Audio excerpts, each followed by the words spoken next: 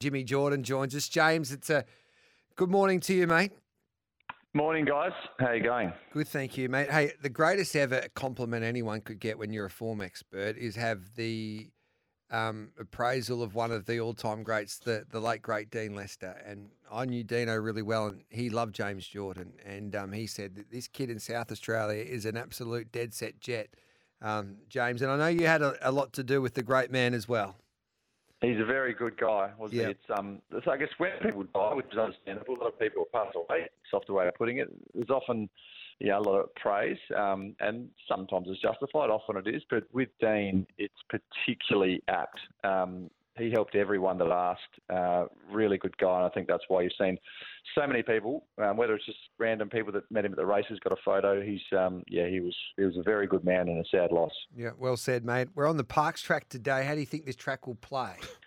I reckon it'll play pretty well, to be honest. Yeah. I know the rail's out a bit, and as it starts creeping out, you probably start just adjusting the on paces a little bit more. But I thought it was good last meeting in the True, and it's only out 3 metres from the 1,000. So I think it'll race pretty well. Well, your colleague at Foxcatch is up and about at Flemington, so I'd love to know what you're taking on and what you're backing there on the Park track today at Foxcatcher. Well, so the horses that I'm keen to back or protect, if you like, I think in race number 1, Dun McGlass will be very hard to beat. There's been some tough money with us for Press Down, the second pick. I was sort of happy I've sort of left it there. I'm not.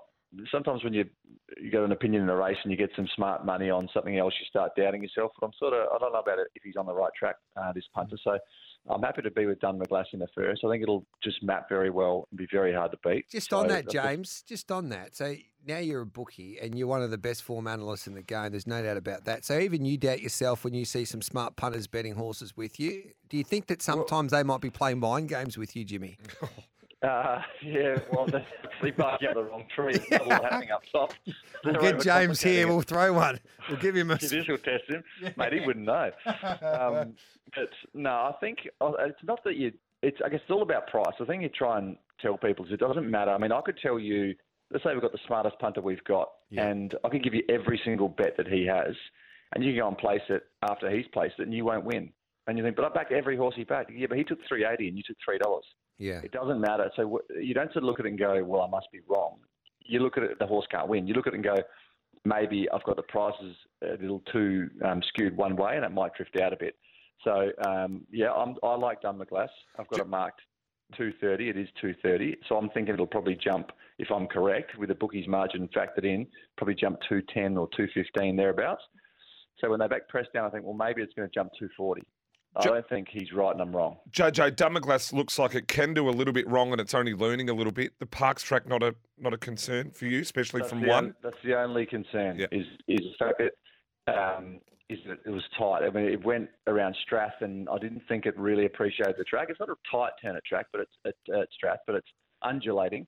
And it certainly went a lot better its next start at Morphettville. So Parks is the little concern, but Lockie Neindorf's ridden the horse its last couple, and I think he'll nurse it enough, and it'll either lead or box seat. I just think he's probably going to be hard to beat. What else are we doing there, mate? From a backing, what are you taking on? I like race 5, Cumin.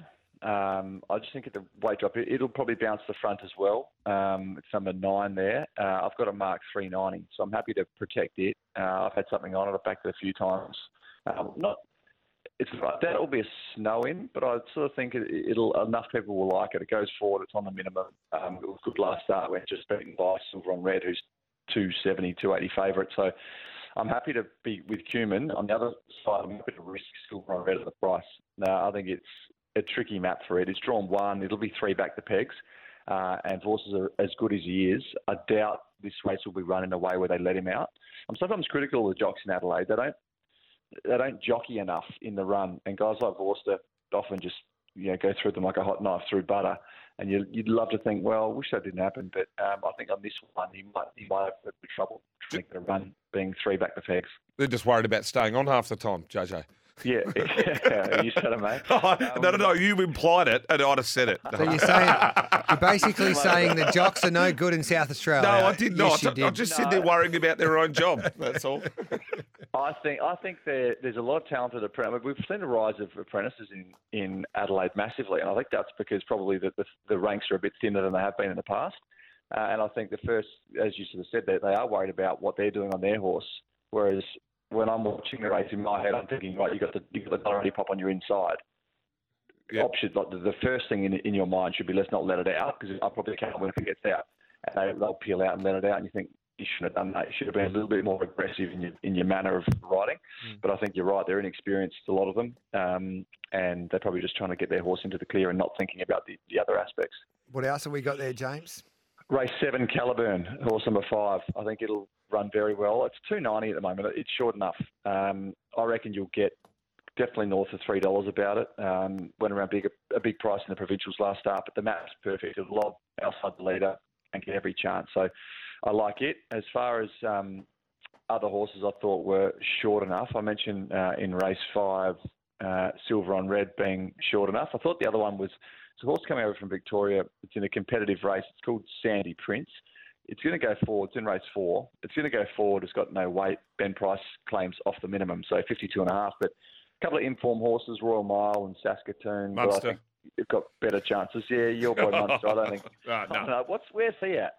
No, he's just needs a run. He's just had a bit of bad luck, the big boy, and it was a bit hot. He gets a bit heated, the big fella. Okay. You got a bit like that when you mentioned the jocks, but I think Sandy Prince is a risk at the 440 as well. Love your work, mate. Hopefully you dominate today, and we'll catch up with you next Saturday. But what would be your very best on the program if I gave you one bet? I think Dunmaglass, and I think it might get to 2, given that we've got some smart money elsewhere, you might get to 230, 240, which I'd be very happy to take. Good on you, mate. Thanks for that. Good luck today. Thanks. There's the Foxcatchers, James Jordan, foxcatcherintel.com to catch all of their content work with Jules. Very, very good. He's a gun.